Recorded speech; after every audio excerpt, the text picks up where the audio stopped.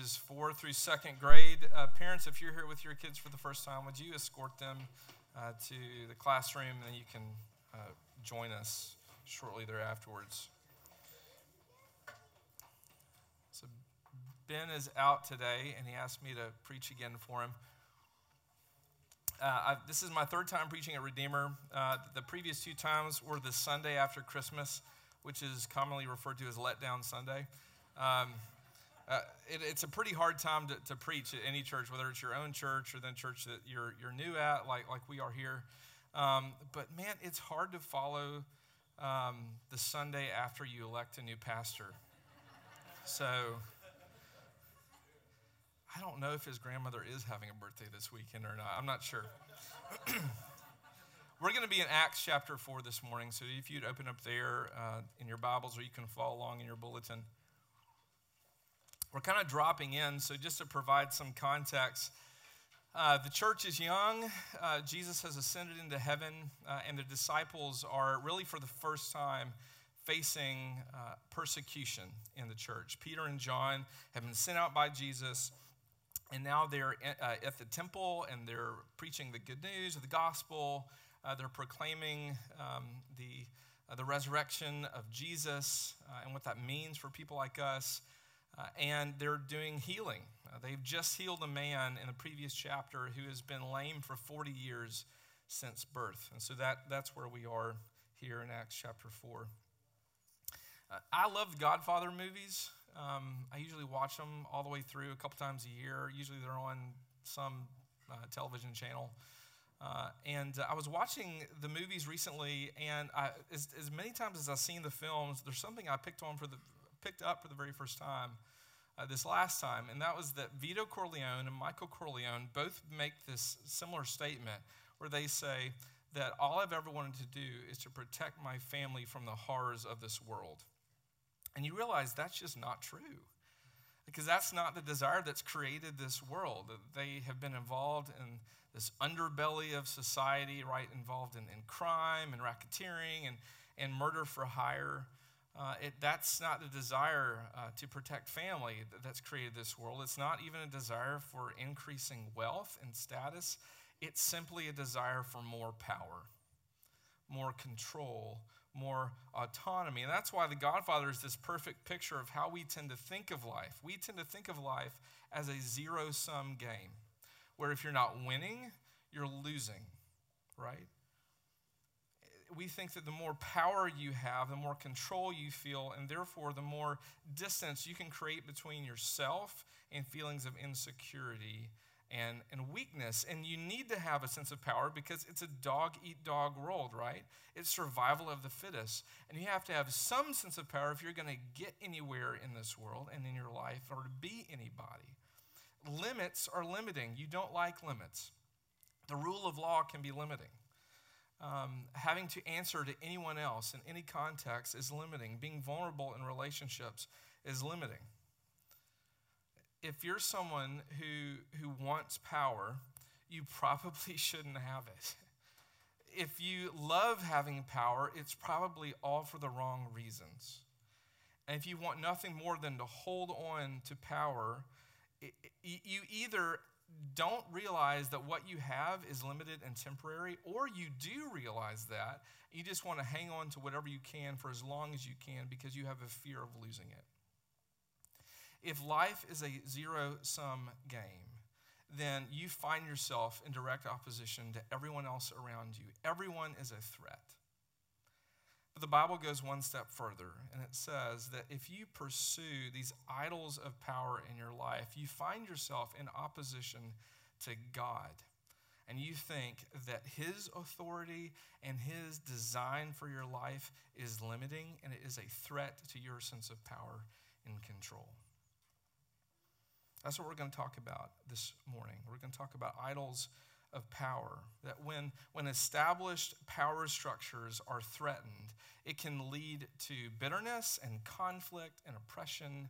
But as we see in our text, when Jesus challenges that same established power structure that we create in this life, when he does that in his love, it can be the birthplace of healing and redemption. So we're going to talk about facing threats to power and then facing the power of Jesus. Let me read the text for us, and then I'll pray. This is Acts chapter 4, starting at verse 1.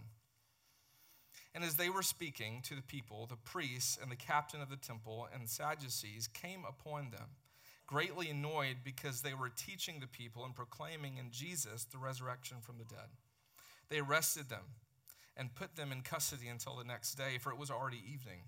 But many of those who had heard the word believed, and the number of the men came to about 5,000.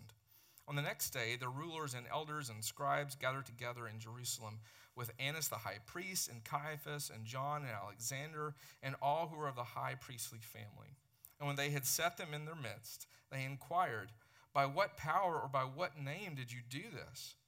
Then Peter, filled with the Holy Spirit, said to them, "Rulers of the people and elders, if we are being examined today concerning a good deed done to a crippled man, by what means this man has been healed, let it be known to all of you and to all the people of Israel that by the name of Jesus Christ of Nazareth, whom you crucified, whom God raised from the dead, by him this man is standing before you well. This Jesus is the stone that was rejected by you, the builders, which has become the cornerstone. And there is salvation in no one else. For there is no other name under heaven given among men by which we must be saved." Now when they saw the boldness of Peter and John and perceived that they were uneducated, common men, they were astonished. And they recognized that they had been with Jesus. But seeing the man who was healed standing beside them, they had nothing to say in opposition. But when they had commanded them to leave the council, they conferred with one another, saying, "What shall we do with these men? For that a notable sign has been performed through them is evident to all the inhabitants of Jerusalem, and we cannot deny it. But in order that it may spread no further among the people, let us warn them to speak no more to anyone in this name." So they called them and charged them not to speak or teach at all in the name of Jesus. But Peter and John answered them, "Whether it is right in the sight of God to listen to you rather than to God, you must judge. For we cannot but speak of what we have seen and heard." And when they had further threatened them, they let them go, finding no way to punish them because of the people. For all were praising God for what had happened. For the man on whom this sign of healing was performed was more than 40 years old. And this is the word of the Lord. Thanks be to God. Let's pray. Dear Heavenly Father, we thank you that you have invited us into your presence this morning. In the name of Jesus, by the power of your Spirit, Lord, we pray that the words of my mouth and the meditations of our hearts will be pleasing in your sight. Amen. It doesn't take much to have your sense of power threatened, right? Peter and John here in this text as disciples, they aren't giants. They aren't great warriors. They're not part of the Avengers, right? As you see in verse 13, these rulers call them just common men, uneducated men. They're not scholarly. They're a couple of fishermen from a small town who are doing what? They're teaching the gospel. They're proclaiming the resurrection in the name of Jesus. They're healing people like this man who's been lame since birth. But now they're being persecuted by these ruling figures, these authorities of their day. What's the big deal? What are they doing that's so wrong? Well, it is a big deal if you think of it contextually. Everything about the culture that they live in is built upon and centered around temple worship. What if people start actually believing in this Jesus? What if they start believing that he is their great high priest? Then what happens? The priestly system crumbles. What happens if people start believing that this Jesus shed his blood as a once-for-all sacrifice for their sins? What happens to the sacrificial system? It crumbles, right? But there's this group called the Sadducees that have the farthest to fall. They are the elite. They are the wealthy. They're the ruling class. And as we see in verse 17, they say, we don't want people to get ideas in their heads, right? Because they know what happens when people start to think something new, right? That the elite get challenged. Powers can be overthrown. But this group of Sadducees are also anti-supernaturalists. They don't believe in miracles. They especially don't believe in the resurrection. So what if this man who was lame since birth was actually healed by the power of Jesus? What if this Jesus actually was raised from the dead after 3 days? What happens? This group loses credibility and therefore they lose power. And that's when the persecution comes. Because the fear of powerlessness is always the source of oppression. That is true at any point in history. That's true in biblical times. We know that to be true in the history of our country, right? There's some low-hanging fruit with slavery and Jim Crow and the civil rights movement. But when you feel powerless, your first reaction is to do what? It's to deny it, right? I don't want to believe that about myself, right? And so you're inclined to control others, to dominate them, to persecute them, to oppress them, to live in this state of denial because life is a zero-sum game. And if you're not winning, you're losing. But when you face threats to power, even when you're maybe in a season of suffering that's out of your control, you can start to realize that you're not just the parts of yourself that you put on display that you want others to see and others to believe about you. And that can cause and can fuel bitterness and conflict because we tend to build our lives out of the stories that we tell ourselves in our heads. Power idolatry is all around us. You actually don't have to be in a position of leadership and authority to wrestle with the idolatry of power in your own life. It shows up in our pride, right? It shows up when you demand respect in unhealthy ways, where people have to walk on eggshells around you, when you feel hurt when someone doesn't listen to you, and you think that you have all the right answers and that you know better. Power idolatry shows up in abusive relationships.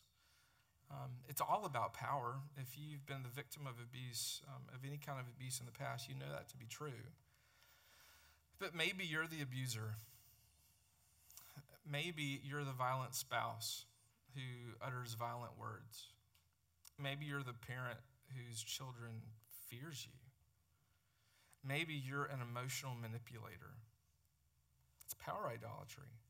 It also shows up in how we crave approval and seek status at any cost, where we will do anything to get ahead. We will step on you and we will step over you to get to where we're going.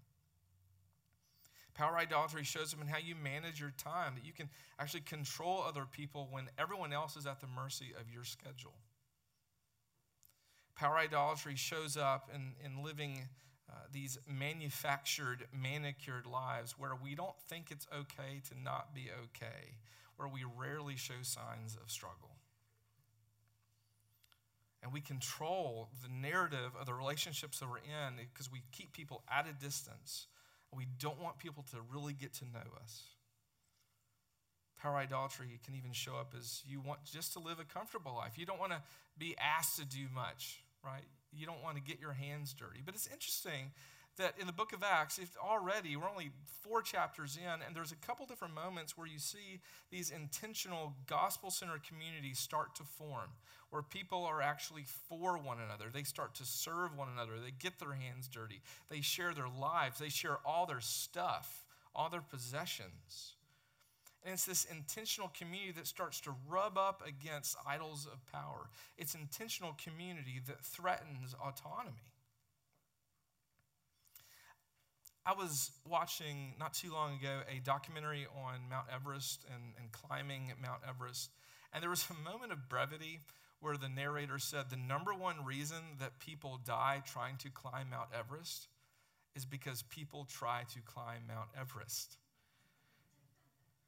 He said people, don't die because they have an experience in alpine climbing. He said they don't die because they don't have enough resources. He said the fittest people, the greatest alpinists in the world, the greatest climbers with the best gear, the most expensive gear, go up the mountain and they die because they enter into what they call the death zone.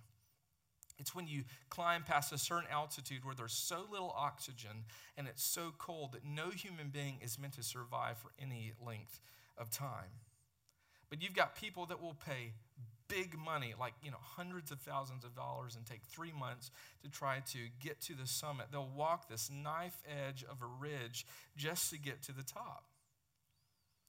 This last summer, you probably remember seeing it on the news. There were images that came from Mount Everest where people were trying to get to the summit, and the trail was just packed with people. It was so crowded, and people died because they had nowhere to go. That's what the pursuit of power looks like. The struggle for power is a climb into the death zone. We weren't meant to live autonomous lives.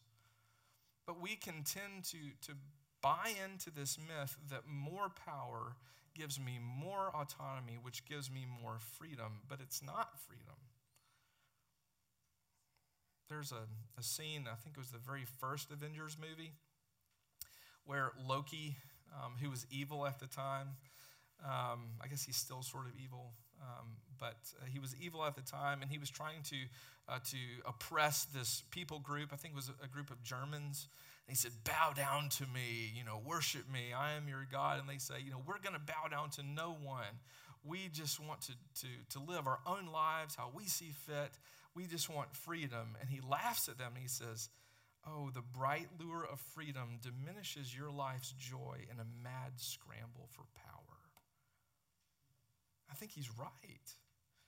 Because you will fall victim in this pursuit of power, and you're going to victimize others along the way. We've seen this all of our lives, because your ego will win out unless it meets its match in the power of Jesus. So let's talk about facing the power of Jesus. When human beings pursue power and control and autonomy, it communicates what? It communicates, this is my kingdom. This is my kingdom. But here's what Acts 4 is highlighting for us. Jesus does not share his power with anyone. He is king alone. His power cannot be threatened. But here's what it also shows us, that this Jesus, who is all-powerful, intervenes and cares for us when he sees other powers that threaten to do us harm and to impede our flourishing.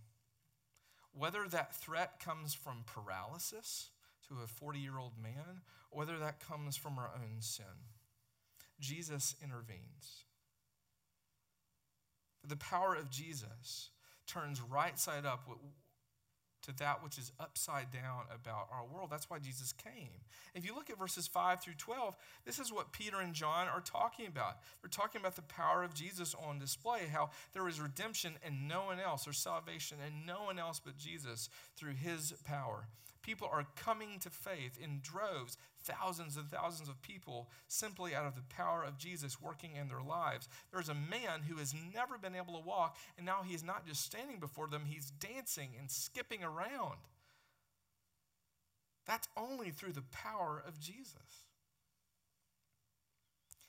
I know that the British royals have been in the news this week and weekend. Harry and Meghan. But a few years ago, Prince William was in the news all the time because he was getting married and started having kids, and he's going to be king one day. Well, there was an article that came out in one of the local London newspapers where a bunch of local citizens were asked, what kind of king do you think Prince William is going to be when he finally takes the throne? And there was a consensus answer where they said, I don't know, I just hope that he's a good one. I just hope he's a good king. You want a good king, right? Good kings are good to have. They protect people, right, from threats.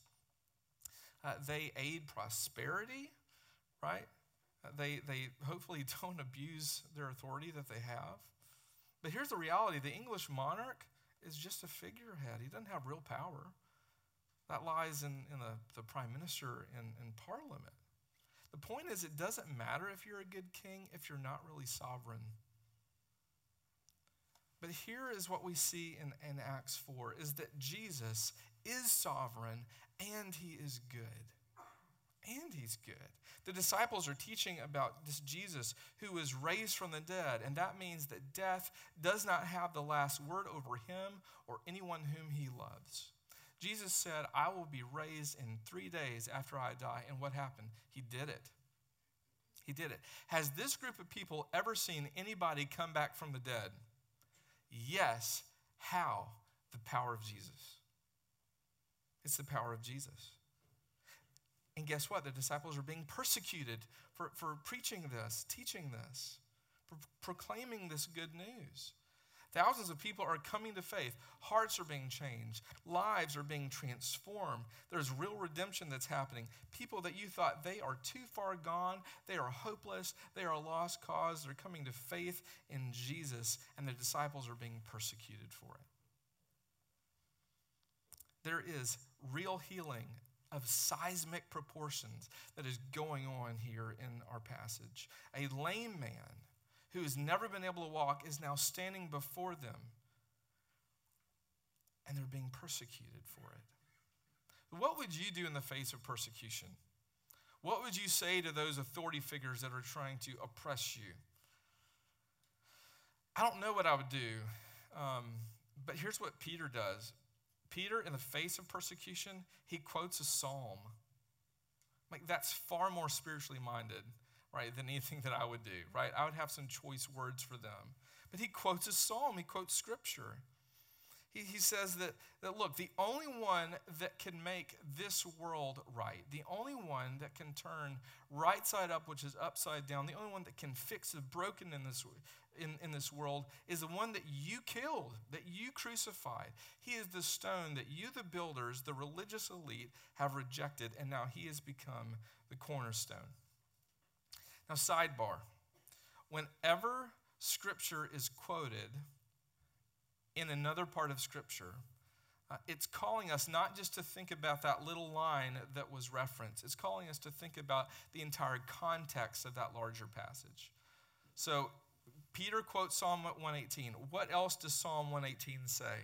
It says that despite this world looking like madness, despite this world looking so upside down and broken, despite seeing evil called good and good called evil, which is going on in our text, which goes on this very day, despite all of that, still the steadfast love of the Lord endures forever.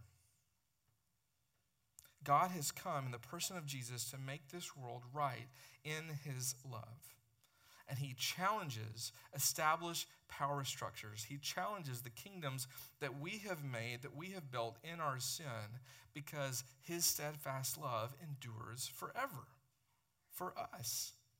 He breaks the power of reigning sin that corrupts this world and our hearts and our bodies, because his steadfast love endures forever.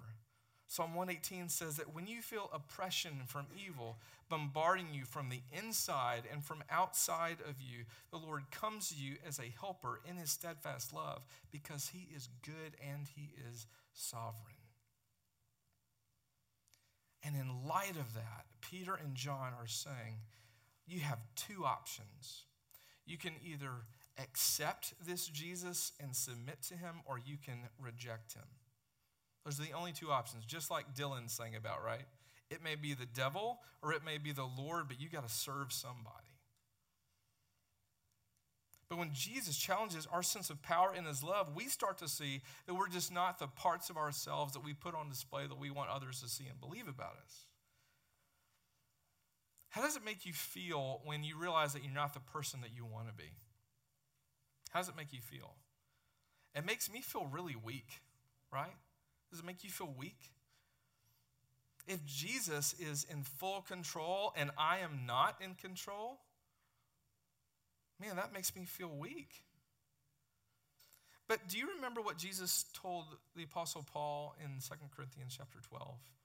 Paul's got this thorn in his side. He prays for God to take it away. He feels his weakness. And what does Jesus say? He says, my grace is sufficient for you. My power is made perfect in weakness. And so Paul responds. He says, therefore I will boast all the more gladly of my weaknesses, so that the power of Christ may rest upon me. for the sake of Christ, then I am content with weaknesses, insults, hardships, persecutions, and calamities. For when I am weak, then I am strong. It's only the steadfast love of the Lord that can heal our will to power.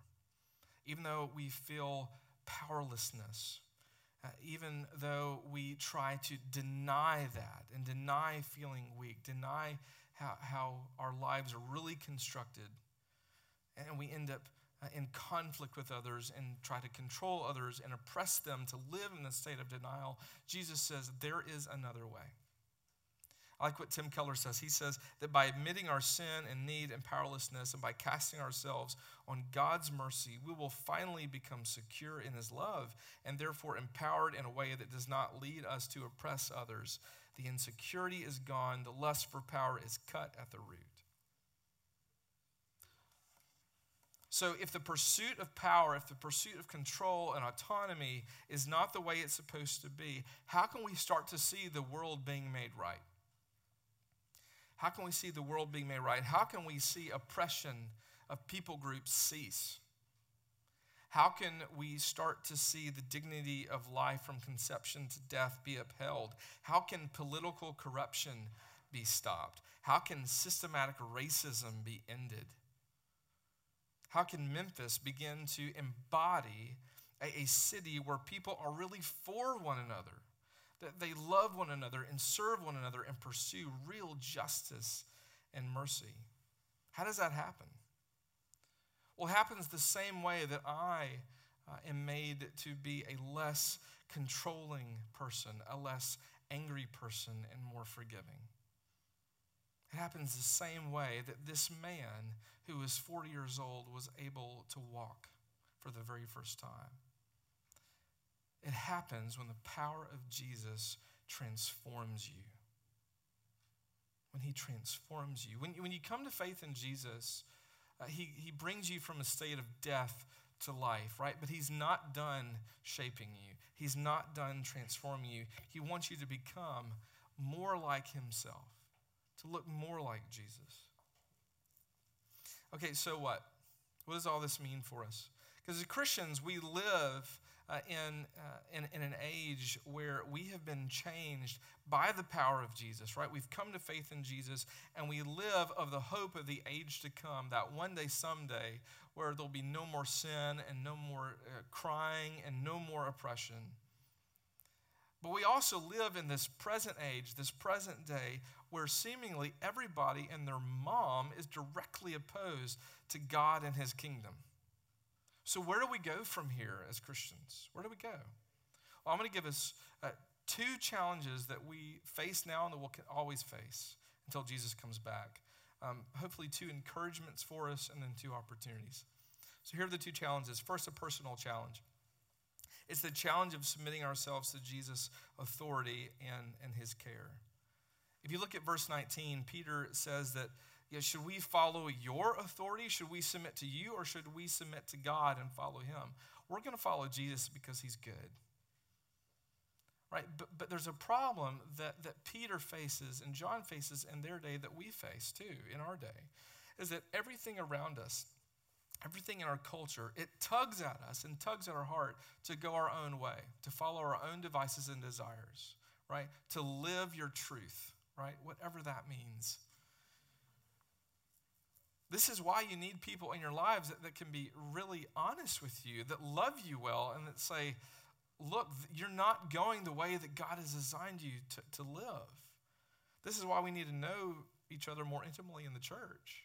But you need people in your lives that are able to invite you into safe spaces where you can feel the freedom to be weak and still experience the grace of Jesus.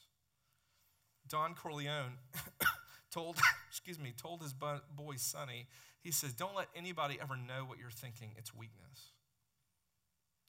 Maybe you were told that growing up. Maybe you were told something like, don't let anybody ever see you struggle because people are going to hurt you and they're going to reject you. Well, if that's the case, then who's safe? Who can you trust? We need each other. The Lord has put us in each other's lives to look more like him. We participate in that. So that's the first challenge. Here's the second challenge. It's the challenge just as the church in general. Here in Acts 4, this is the beginning of the persecution of the church, and it's not getting any easier, is it? It's not. The fact that we don't face more persecution as the church in this country is simply the mercy of God. It's not because this country was founded on such solid Christian principles.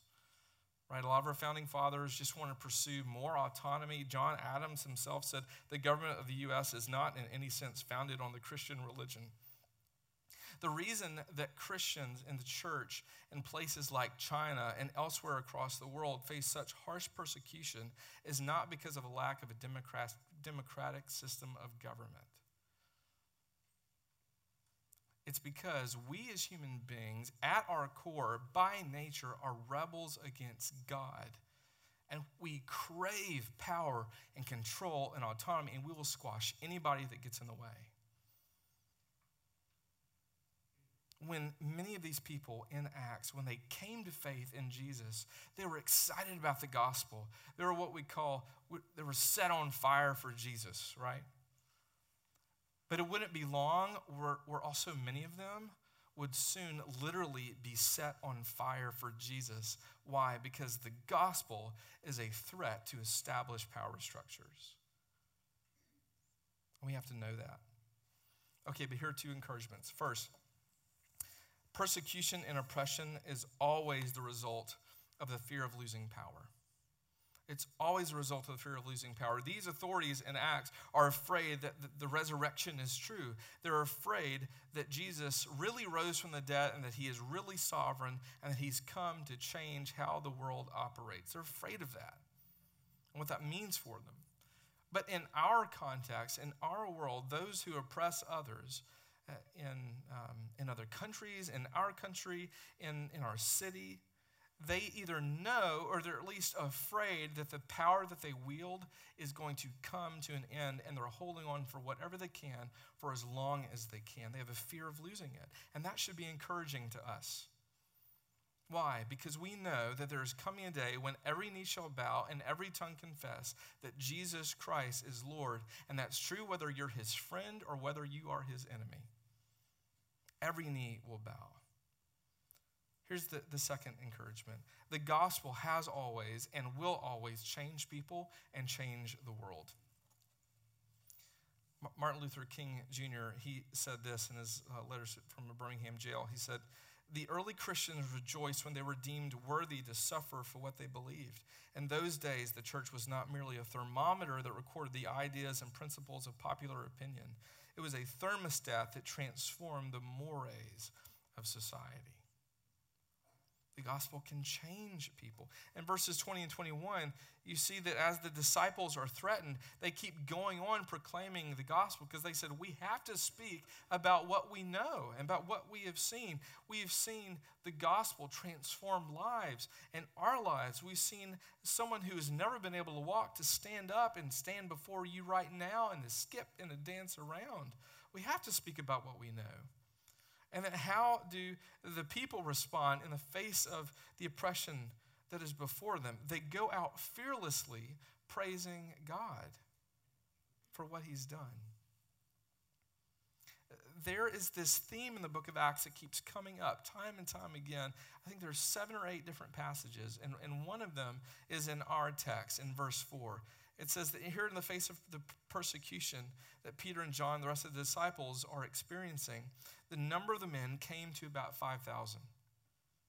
In each of these summary passages in the book of Acts, they say that here's the persecution that the church faced, and then the church grew. Here's who got thrown in jail. Here's who got stoned, and the church grew. And the church grew. And the church grew. The very last word in the book of Acts is the word unhindered in the Greek. It says that the gospel went forth into the world without hindrance. How? Because nothing can stop the power of Jesus. Nothing. Okay, 2 opportunities and then we're done. First, we have an opportunity to just love people well. To love people. The character that we're to embody as followers of Jesus, it doesn't just come by exercising some sort of moral body. but it comes by also giving away ourselves to other people. That when we start to form intimate relationships that encourage us to live out of the power of Jesus together, it helps us not pursue this trek up this mountain of autonomy into the death zone. To love people. Here's the second opportunity. We have an opportunity just to pray for people. I know there's a lot of great things that we can pray about, and that we do pray about every single Sunday and then every day throughout our week. There's a lot of very specific things, big rock items, and then small things as well. But let me just challenge us with this. What if our only prayer that we prayed was, Lord, would you transform my heart and my life? And would you transform the hearts and lives of others in this city by the power of Jesus? What if we just prayed that? Do you think that God would listen to you? This is a Lord who brings light where there was darkness. He brings life where there was death. He brings healing where there was lameness. Jesus is in the business of making all things new. Is God going to listen to that prayer? Yes, he is. He will honor it.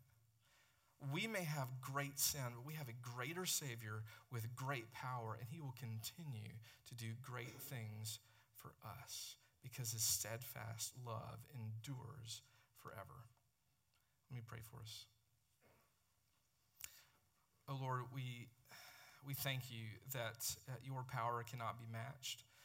We are thankful that you do not let your power be threatened. You do not share it. And yet it is through that power that our lives have been changed, and we see transformation in our lives, and those that we love, and those even that we have hated, those that we thought are so far from you they could never come to faith in Jesus. And yet, Lord, it's the power of the gospel.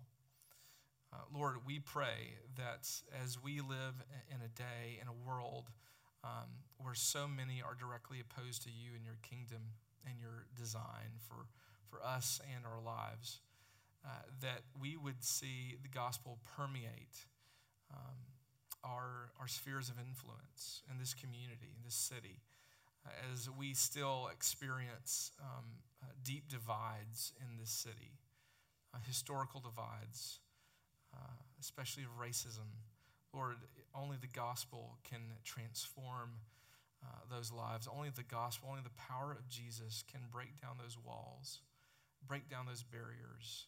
Lord, maybe we be for one another as we lean into you and live out of the power of Jesus that has brought us from death to life. We pray this all for the glory of Jesus. Amen.